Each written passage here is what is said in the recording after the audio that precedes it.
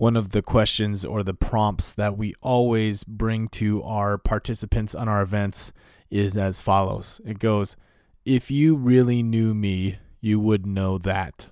And then you're asked to fill that in, and you're asked to run with that. And you're asked to do this with someone standing across from you or a group of people sitting there and paying attention to you. And it's an exercise that is very simple, and it's very direct, and it's very powerful, because what we're asked to do is reveal parts of ourselves that we generally don't like to share. So I'm going to start this by doing it. So if you really knew me, Dan Doty, you would know that right now I am uncomfortable with everything that's going on.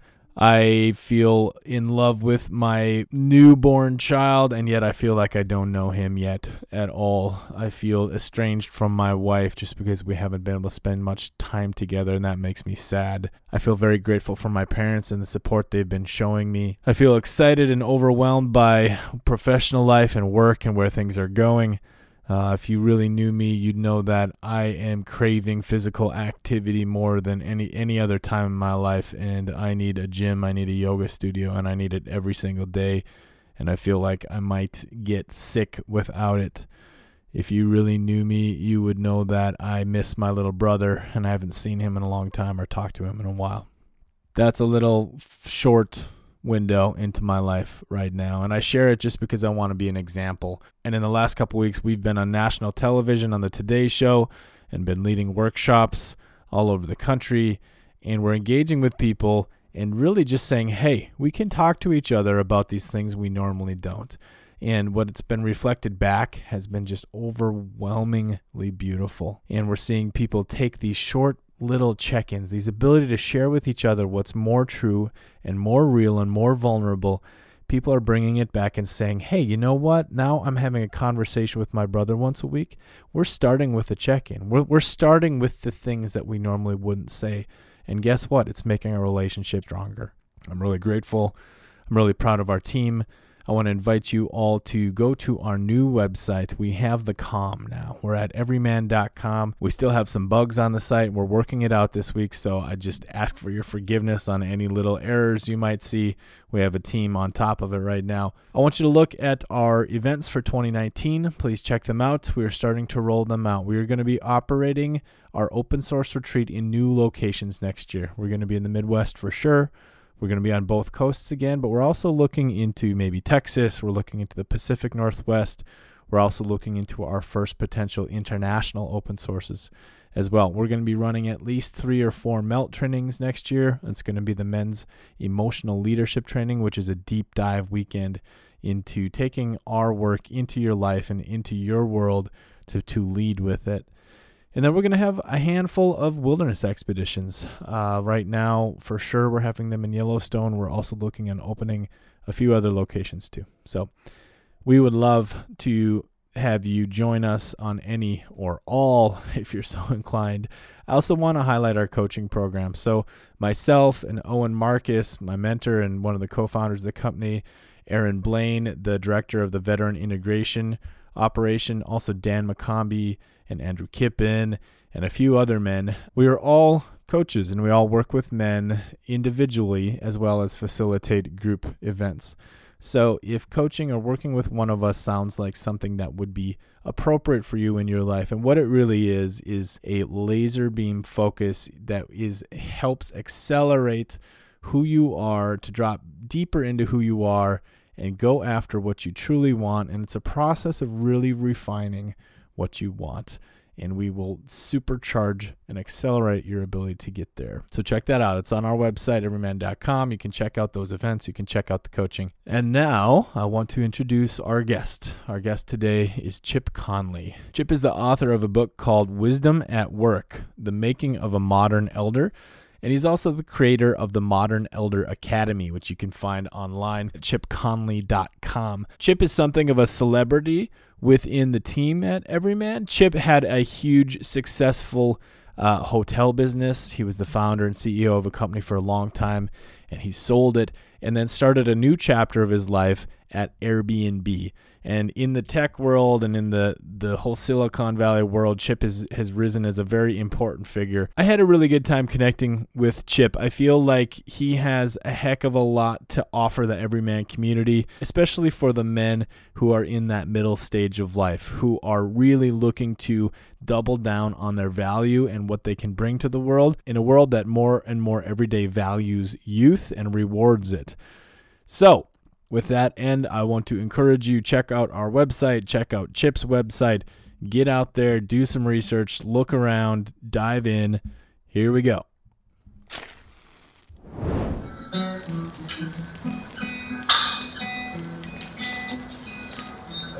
So we'll just jump right in. So you are laying down on the floor on a comfy...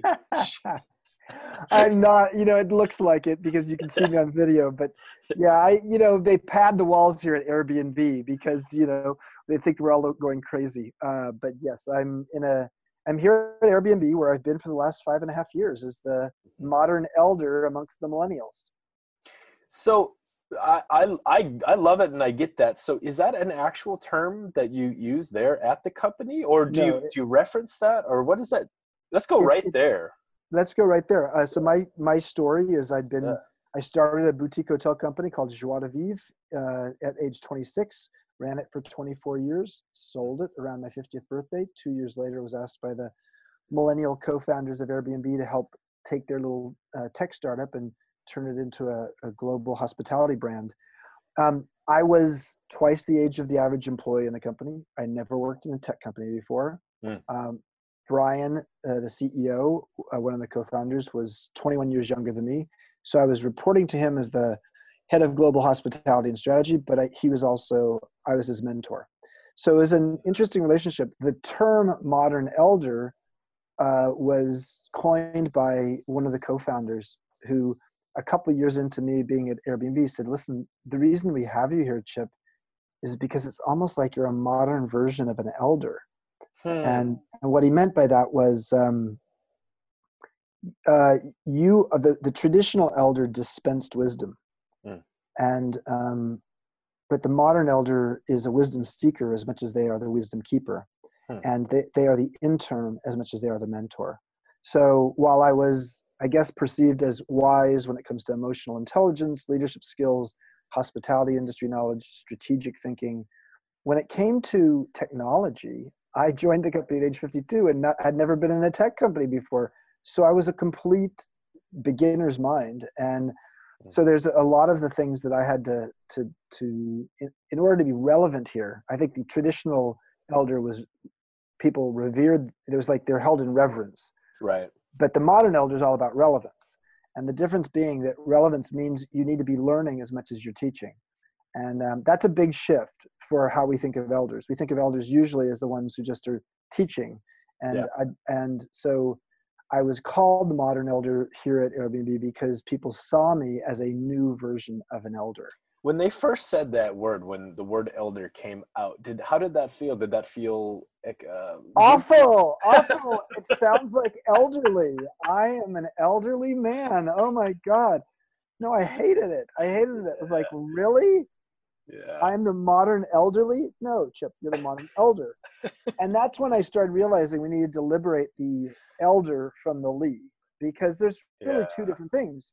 Yeah. Someone who's elderly, 50 years ago, someone could be elderly at age 65, but today you're not elderly until about age 85. 80, yeah, I was going to say. Yeah. It's sort of like you start being more dependent in your 80.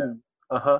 But before that, since we added 30 years to longevity in the U.S. in the 20th century. Yeah.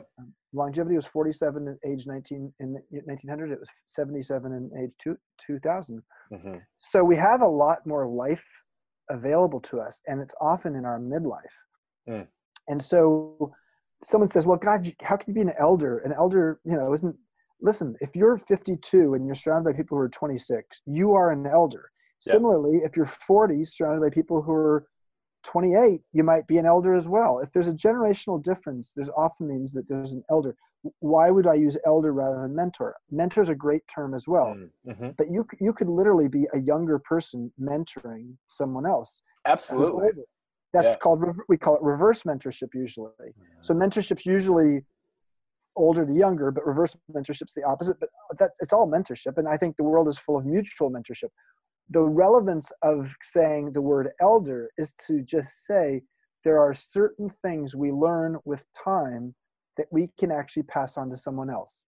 And that is a different relationship than just maybe a mentor relationship. Well, yeah. It makes me, the first thing that strikes me there, which is how millennials are described as valuing experience and meaningful experience first and foremost. And I think there's something interesting there to notice that, so in our groups or everyman groups or retreats, there is always at some point in the experience a reckoning or a recognizing who's the oldest man in the room, who's been alive the longest, if you just put it in that simple term. And it's often a very beautiful and meaningful thing. But I think that I have also been in circles where a young man will refer to the older man as an elder, and they'll have that first initial, just like, I don't know how I feel about that. Yeah. But all right, just a couple things. I'll just get them out because get them out. But it's funny. So my wife teases me a lot because we go to a social engagement or a party. It takes like 5 minutes, and I generally find the older dude in the crowd to talk with. For some reason I'm always comfortable there. Maybe it's just social awkwardness for me with my peers. Whatever it is. But I have always found such amazing value connecting with men, either a generation or more older than me, or a decade or more older than me. And I think, to highlight maybe what I hear you saying, is what I've always found with my mentors is that they did not sit above me and sort of drop their knowledge on me. They did not like tell me how to live my life. Rather, we experienced life together, and I just like gleaned and received so much from them just in seeing them, who they were. The last thing I want to say, one of my closest sort of mentors right now is wrestling himself with this question: what does elderhood look like for me? And when I first saw your courses, I called him immediately. I'm like, dude, I think you should look into this, because these questions you're wrestling with, there's other people right there with you. So that's a lot. Well, no, that's great. We do call childhood and adulthood, but we really don't call the elder period of life elderhood. Not there's not a lot of, because it's frankly a hood nobody wants to be in. It's a dangerous hood. Sure. So it's I think part of what we're trying to do, I wrote the book, and then I created this Modern Elder Academy, partly, and the book's called Wisdom at Work: The Making of a Modern Elder, partly because I wanted to help make aging a little aspirational again. Generally speaking, once we get closer to midlife, we start thinking it's all downhill. And it depends on what playing field you're playing on. If you're playing on the playing field of your physical state, yes, our peak period for physicality may be our 20s. Yeah. And our peak period for our salary could be around age 50. In Silicon Valley, it's 45. But our peak period for our emotions and our self-awareness and our humanity is frankly in midlife and beyond. And knowing that and recognizing that is a beautiful opportunity to say, how do you own that? And how do you actually offer that to the world? And you're talking about mentorship earlier, that the knowledge speaks and wisdom listens. And that's a famous quote. And I think it's really relevant because you spent a lot of time in wilderness. And one of the things that's interesting is the owl is perceived as the wisest animal or bird in the forest. Yeah. And the reason is because the owl has the most attuned listening skills. Whoa. So if you really think about it, an owl is wise, wisdom listens. And so part of what we have to learn with time is to move out of our interesting phase of our life and into our interested phase of our life, where our life is focused on being interested in people younger than us, listening to them, not just to their story, but for their story, because there's actually a thread in there a thread that we may be able to see that they don't see. And that process of being able to do that well is what defines an elder. you just lit me up like that really lit me up. Thank you. Wow. So and did you is this from your Yeah. your lived experience at Yes. like the last couple, this is just what you This is my lived experience. Wow. I was not born an elder, and I Yeah. frankly, as I said to you a few minutes ago, when they first called me the modern elder, I was like, fuck you. I don't want to be the modern elder. I'm Chip. I'm doing my best to make sure I, so keep my hair short so you don't see that I've got gray, Yeah. and not have a beard like I do right now, so you don't see my gray. I did everything. Listen, this morning here at Airbnb, I saw an engineer who's 55. I've known him for 2 years here, and the guy almost considered putting Botox in his face. Right. Because if you're an engineer in your mid 50s in Silicon Valley, whoa, you should have been put out to pasture 10 years ago. And so there's an element of, particularly in where I live here in San Francisco, yeah. where there's a subtle ageism Mm-hmm. that is built into the technology industry.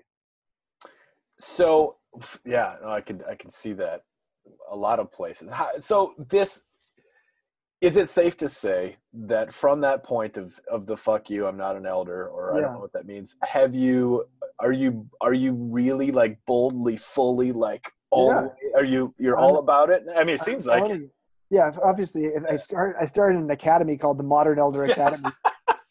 And the subtitle of my book is The Making of a Modern Elder. So I am clearly owning it.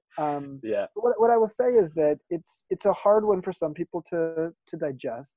But once people start to understand it and realize this is a new kind of elder, and here's the reality: power is cascading to the young like never before because of our increasing reliance on digital intelligence. And we're all going to live 10 years longer or more. So do the math. Mm-hmm. If power's moving 10 years younger and we're going to live 10 years longer, we've created a 20-year irrelevancy gap for people in midlife and beyond. And what I'm trying to help people see is, maybe you don't have to be irrelevant.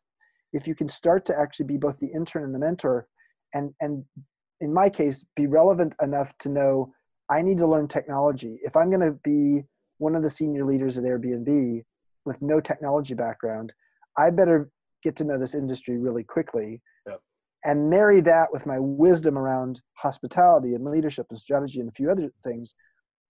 But if I took the course that would have been the easiest for me, I would have quit after about a month because I felt really dumb. I felt like I was the dumbest person in the room because I was coming into an industry that I had no experience with. Right. You know what's interesting is sitting here and talking with you and seeing your face. I feel like I could have pegged you anywhere between 42 and 57. How old are you, Chip? 57 now. Yeah, I turned 58 next month. So, no, I do look a little younger, and I'm in good shape, and et cetera, et cetera, et cetera. But I think the thing that's interesting, I recently had a talk with probably the most successful executive recruiter in the world, and we were talking about age. And what she said to me was fascinating. She said, when someone is curious and engaged in what they're doing, the wrinkles seem to fade away. Mm-hmm. And what she meant by that is there are a lot of us who are in midlife and worried about trying to figure out how to package ourselves for LinkedIn or for job interviews in a world that seems to not care about people who are, say, 45 and older. Mm-hmm. And yet what she's saying is, if you are engaged with what you're interested in and you're curious by nature, what you start to feel from the person is their energy. Right. And when someone's got that kind of energy that feels like it's full of like this elan vital, this vitality of life, then when someone has that, you don't notice what their age is. They become a bit timeless. And that's, an opportunity for all of us in life. It's Similarly, when someone's wise beyond their years and they're in their 20s, you start to realize I've forgotten that they're 26 years old. So yeah, it's all, and so all of this required a lot of vulnerability too, because it was me getting clear about my fear. Yeah, and vulnerability is the name of the game. What we're encouraging men to do. Do you see? What have you seen in terms of vulnerability? Are these young go-getters willing to be vulnerable? Is there a difference in the age gap in terms of that? Yeah, it's interesting. Here's the good news in terms of men. I think that men men who are millennials and let's say 38 or younger, 39 or younger, maybe, generally are more in touch with their emotions than Gen Xers or boomers. I'm a boomer. And why is that? Well, maybe because we started to actually be more open to men at a younger age, or boys at a younger age, showing emotions. And the fluidity of male, female, gender may have actually blended a little bit more in the newer generations. And that's a good thing, because it actually means I definitely see in mentoring both men and women, but on this subject, men, around the subject of their vulnerability, they are very open to owning their vulnerability. Yes, in the Silicon Valley world, there's a certain amount of hubris, and you saw it from Travis at Uber. It's part of the reason he lost his job. He could have used a modern elder, that Travis at Uber. Brian here at Airbnb has got some hubris. It took that to go out and get investors to invest. But I think what he's learned over time is the process of wisening up is moving from hubris to humility. And that process is part of what an elder can help you with, is because that's what we do. So vulnerability is sort of, I think, better. The good news is I think younger men are there. What I see in the academy, Modern Elder Academy, where it's almost all boomers and Gen Xers, is a lot of men almost deer in the headlight, where they're like 50 years old and they're like, what the fuck happened? Excuse my language, but I'm quite bewildered by where I am. How did power shift so much younger so quickly?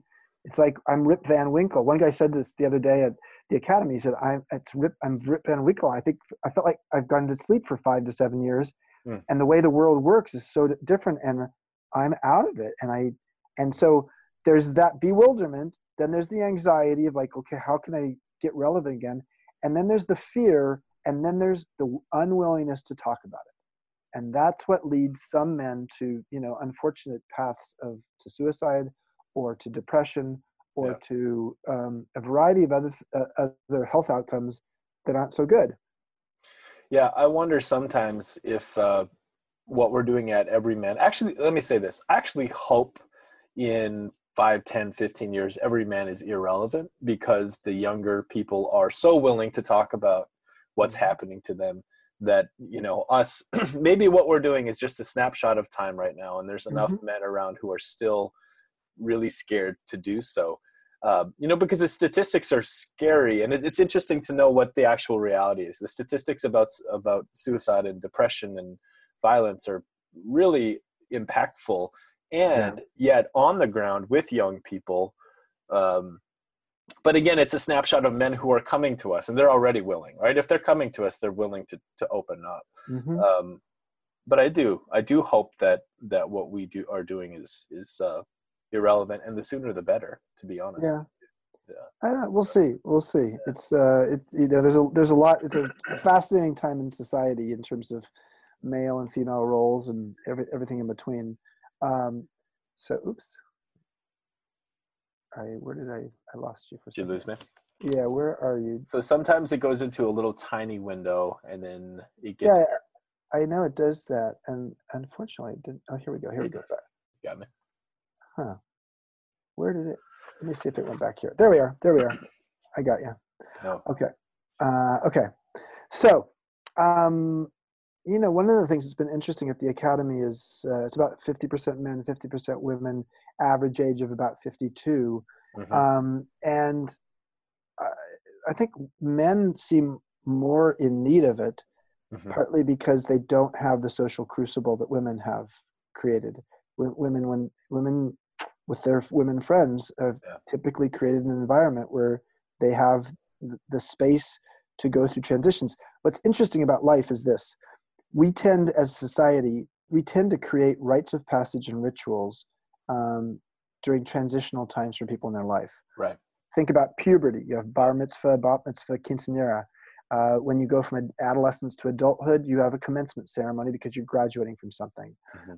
When you get married, you have a wedding. When you have a baby, you have a baby shower. When you die, you have a funeral. But between baby shower and funeral, nada. There's nothing. Right. And so that's really what we're focused on, is how do we help create some rituals to help people understand that in midlife, you actually have a whole collection of transitions that maybe didn't exist in the year 1900 when longevity was 47 years old in the US. Right. But you have, potentially divorces. You have, in some cases, you become a widow or widower. In some cases, you're going to change your job or career. Empty nest syndrome, where, your kids are left, and menopause. For men, there's something called andropause, which is sort of the male version of that, and disease and things. I mean, I'll be really honest here. I just found out in the last 2 weeks that I have intermediate stage prostate cancer. Wow, that's this is not something, frankly, that millennials talk about, because you don't get prostate cancer typically in your 20s or your 30s. But I'm turning 58 next month, and it's early to be getting it, and it's early to have an intermediate diagnosis. So now I am in a world where I need to process that transition in my life. So the point of all this is to say, the transitions you have in midlife are, why do we not talk about them? Why is it that we somehow, and we don't have rites of passage? And so the Modern Elder Academy is the first midlife wisdom school in the world. I've been on the board of the Esalen Institute in Big Sur for many years, and I've taught there. But Esalen's an amazing place. It's really sort of the preeminent personal growth retreat center in the U.S. And yet it is not focused on midlife exclusively. It does not have a curriculum that everybody sort of works with. If you're on faculty at Esalen, you come and you do your thing there. It's a beautiful place in Big Sur. But our program is, there's a curriculum. We have guest faculty. Each week has a certain theme, but 80% of the core curriculum is the same for every week. So, yeah, and that core curriculum, just in a nutshell, like what's just the basics that you guys are working with and practicing?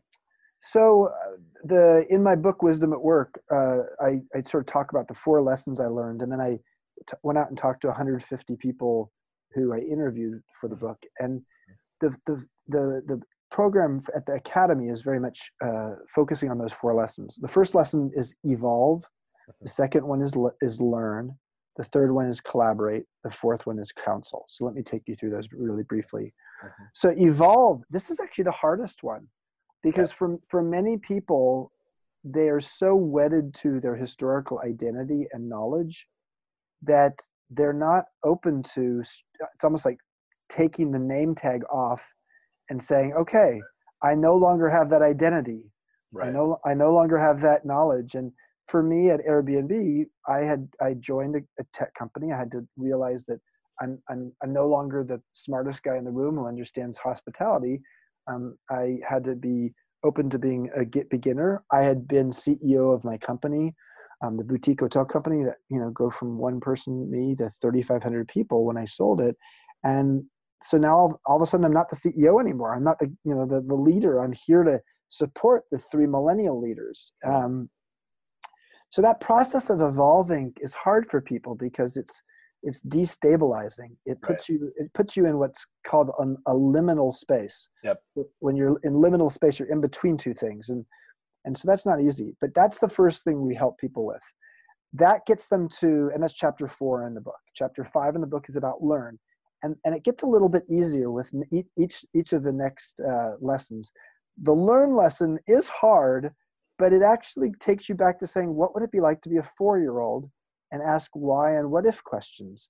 Because generally, as we get older, we ask a lot of what and how questions because they're sort of optimization questions. Sure. Yeah. But we help people to sort of see, like, asking naive, catalytically curious questions and exercising something called appreciative inquiry, which is a form of asking questions that really opens up a conversation. All of that allows for you as an elder to be the modern elder because you're the intern as much as you are the mentor. And so we teach all of that. The third lesson is collaborate. Yep. And that's really tapping into your emotional intelligence and maybe even creating a mutual mentorship relationship. At Airbnb, I often had that mutual mentorship relationship where I was learning DQ from someone 20 years younger than me, DQ being digital intelligence, tech tools, how to use my iPhone better, how to use Instagram.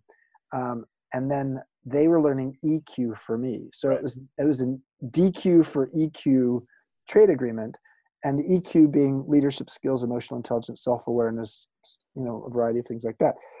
And then the fourth lesson is counsel. And counsel speaks to the idea of, frankly, when we think of an elder, that's almost the first thing we think of. And to me, it's the fourth thing you do. Because frankly, if in a relationship with someone younger than you, you go straight to counsel first, you've become the parent. Got it. And the challenge you have as an elder with people younger than you is that people will see you as the parent. And if they see you as the parent, they will shut down potentially, and they won't listen to you the same way. And this is why knowledge speaks and wisdom listens. And it really requires understanding what does it mean to listen and to also determine what kind of counselor are you going to be here if someone's looking for your counsel. Is it a performance-oriented inquiry that they have, or is it development-oriented? Like performance-oriented tends to be short-term. It's like they need to figure out how to increase their sales, and they want you to help solve that. And in that case, you're the person speaking more because you're speaking knowledge. But if it's a development-oriented thing, how can I be a better leader? How can I have my people believe in me more? That becomes a process of actually building a set of skills, as opposed to the transactional other side. And that's when you really have to listen to the person and help them to understand how they see themselves. So it's the book and the academy really speaks to the idea at the end of the day that an elder is definitely a counselor and an advisor. Yep. But they do that at a point where the person is absolutely thirsty for it. That's so interesting. So I spend a lot of my time, a good portion of my time, counseling and mentoring and coaching. I have a coaching practice as part of what we do at Everyman. And my niche and my specialty is young men. I'm 36, right? So I'm a millennial, I guess. And the men that come to me consistently are between the ages of 27 and 32, 33. And I feel like there's a rite of passage that we're addressing with this specific age, that when men are stepping up into life and saying, okay, I'm ready for the real deal. I'm ready for the big thing. I'm ready to make commitments. And I think commitment is the word that tends to come out at that stage. It's like, I'm ready to maybe commit to a family or a partner. I'm also ready to commit to building something big. And I'm curious as to what you see. So to me, that's some marker, some ceremony should happen there. Yeah. And then is the next one elderhood, or there must be something else in there? I don't know. The commitment marker just speaks to, a wedding also potentially would be. Sure. There's also a commitment to, whatever career you might be on. Although the thing that's really interesting about millennials today is it's like older people look at this and think that they're flaky, but no, it's like they're not stuck on the same three stage model of life we had, which is learn till you're 25, earn till you're 65, and then retire till you die. No, you can literally, mix it in there. So you're going to have a career doing this for 3 years, then you're going to take 6 months off and like figure something else out. And then I'm going to go try to do that. So I love that people are sort of becoming a little bit less attached to just the corporate ladder. But yeah, I think between when they're committing to relationships, life, potentially children, etc. And elderhood could be the next place. The thing that's odd about elderhood is it could happen, generally speaking, starting in your 40s. Got it. And you're in some ways you're an elder for these younger people who are not that much younger than you. Yeah. You have enough experience so that you're wise beyond your years. And so there's clearly a transitional point in midlife that is probably somewhere around age 50 that deserves some kind of celebration. And it could be a 50th birthday party, but a birthday party alone isn't enough. So I would just say, in many cases, being able to figure out your own ritual, the thing that you want to ritualize. For some, it's the empty nester. Like when someone has babies, they grew up into children, they ultimately leave at age whatever. Although you millennials, you don't leave you come back. You're still living it. I'm seeing you at your home. This is your parents' home right now, right? No. Goodness, no. So, but the fact is that, empty nest, that's a big one. This is a big one because frankly, it's when couples actually have to like come face to face with each other and say, the kids have been binding us together. So, I think if people could actually sort of almost have an a la carte menu saying, here are 10 transitions that happen between age 35 and age 65. Which are the ones that are most important to you? And then how are you going to ritualize them? Wow. It would be great to go to that a la carte restaurant and say, okay, help me. Now that I know that here's the one I want to do, I want to do the empty nest one. Yep. Tell me what are the rituals and things I could do. That would be a beautiful website. So you actually just explained what we're building.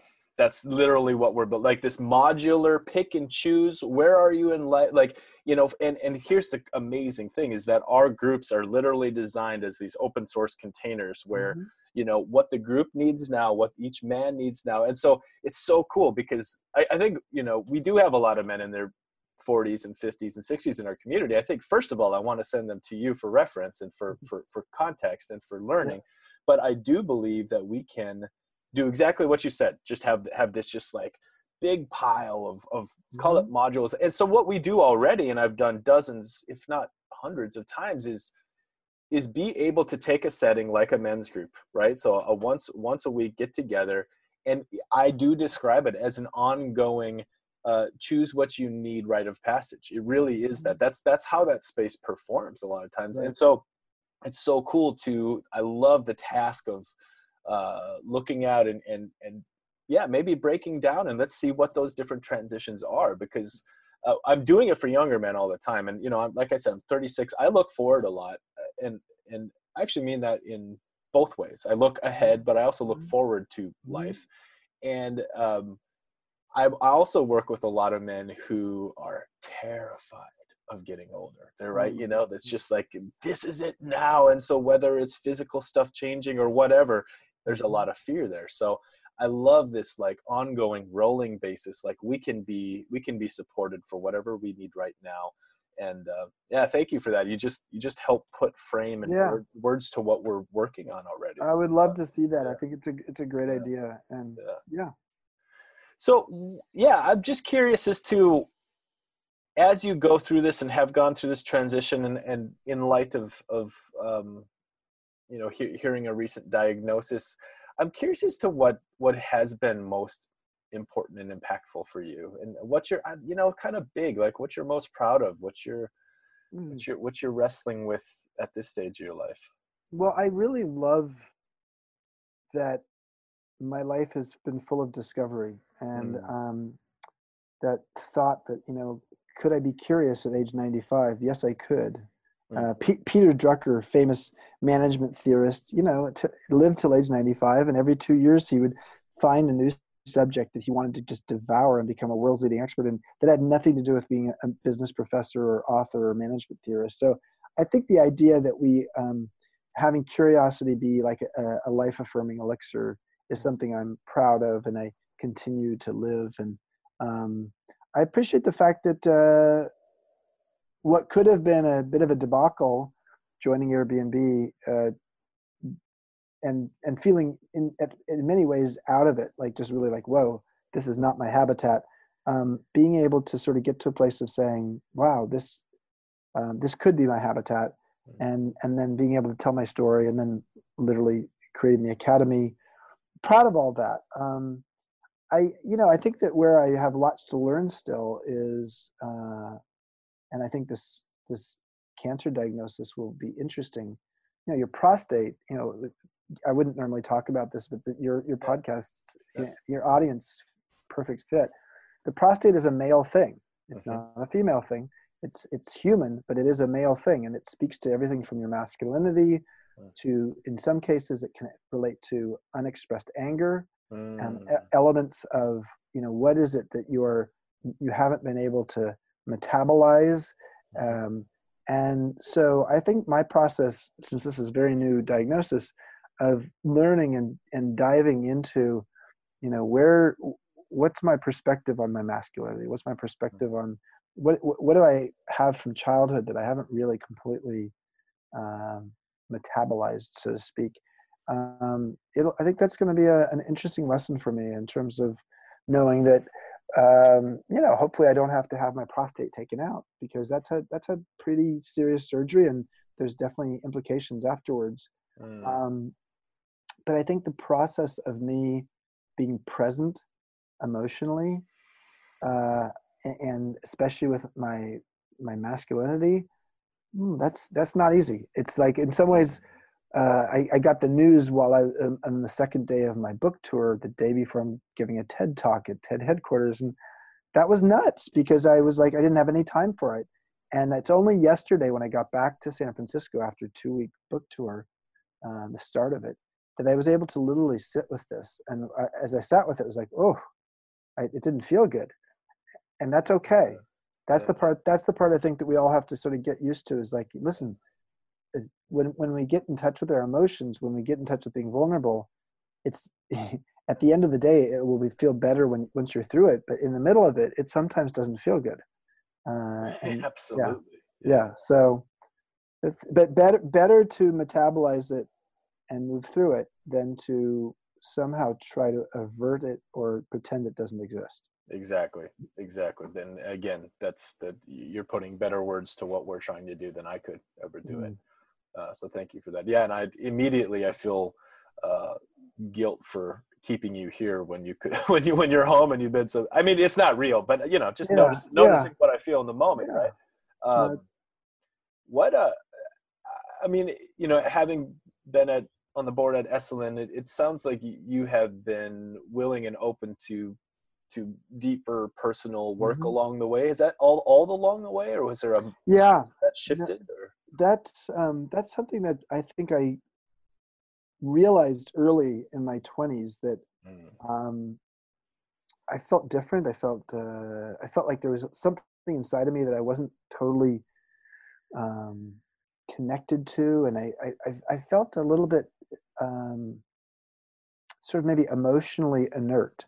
And so I needed Esalen, I needed a bunch of other workshops I did, and some therapy I did, to just help me to embody my emotions better. And so I feel, and one of the things that I think has been beautiful at this age is to know that all of that work I did at Esalen, or at meditation work I've done, and mindfulness work I've done, initially it felt like it was so divorced from the rest of my life, so divorced from my career life, my work life. And what's so interesting is that one of the things that people really appreciate about me in my role today is that I have, what they call presence. Yeah. So what your present, Chip, like the opposite of presence is absence. And a lot of people in modern society with their iPhones and smartphones feel absent because they're distracted. Yeah. And so my process of having presence is a combination of all the things I've learned in my personal growth process that's helped me to get to where I am today. And ironically, that is very integrated in my career life. And who knew? I mean, I didn't know that when I started studying meditation in my 20s, or somatic kind of exercises, and became a massage therapist, and also, learned how to enjoy massage in all kinds of new ways. All of that has really helped create the person that I am today. Yeah. And my level of authenticity as well as vulnerability in the workplace is part of why people have written articles about me and saying that I'm a vulnerable visionary. And I think there's an interesting element. It's not just that it's alliteration of two V's, but the idea of being vulnerable and a visionary at the same time is something people sort of couldn't imagine, but I think they're starting to imagine more. It means that you're being real about the fears of life and what's going on, but at the same time confident and and external and forward facing enough with a certain optimism. Yep. that vision helps to become a North Star for people. So the vulnerability allows people to be self-aware and maybe authentic, so that they don't have to put up a front. And the visionary helps them to guide around each other and say, we're in this together. And so that's part of how I've operated as a leader. That's so well said, and so needed, and so lovely to hear you share that experience. And in some ways I hope that this show is like almost a bank or a library of men saying, here's my success in the world, and here's my softer, vulnerable parts. And it's like, just to destigmatize. And I think even more importantly, I just had one of my moments. I just had a moment where, when you just shared that vulnerable visionary, I had that same feeling I've had many times of, I think I've always labeled it mentorship, but the experience I just had was like, gosh, you have done or are doing what I'm trying to do. And it has a ring of truth to it. So I really appreciate you for saying that. And I appreciate you for what you have done, because really, like, that's what I'm trying to do, but not only for myself, but that's what I'm trying to help other men be able to do also. Yep. And so thank you. I really mean that. Yeah. Well, we learn from each other too. So you're doing great work. You're doing great work as well. And I think we're all in this together. Yeah. Well, that's about as powerful and pointed of a place as I think we could end on. Is there anything else you wanna share or? No, I mean, people who want to learn more about what I'm doing, is you can just go to chipconley.com, and you'll see the Modern Elder Academy there, and as well as my new book, Wisdom at Work, Making a Modern Elder. That's my 5th book. And and I write a lot of articles on LinkedIn, on my LinkedIn profile. So if somebody wanted to just read some of those, they're welcome to go there as well. Cool. I just read one that was advice for a 10, 20, 30, 40, 50-year-old, and it was fantastic. So thank you. That one. Thank you. Thank you, Chip. I appreciate it. All right. Thanks. It's great to be with you. I feel like there should be some kind of like hidden prize that you get when you listen to the very end all the way through the podcast, and then you listen to the last little bit of recording here. Shoot me an email. Give me an idea. Maybe we'll send out popsicles or ice cream cones or something through the mail. You should feel good about absorbing that whole talk. I feel good about it. I'm glad you've been here. Last thing I'll say is go to our website, everyman.com. Check out Chip Conley at his website, chipconley.com. We have men's groups, we have retreats, we have wilderness expeditions, and we have coaching. You can see all of our events, all of our offerings at everyman.com. That's everyman.com. You can find us at Facebook, at Instagram. I'm not going to tell you the handles because you're just going to look it up anyway, and that's how we find everything now. So thank you for listening, and I appreciate your time and your attention, and I hope you have a great week.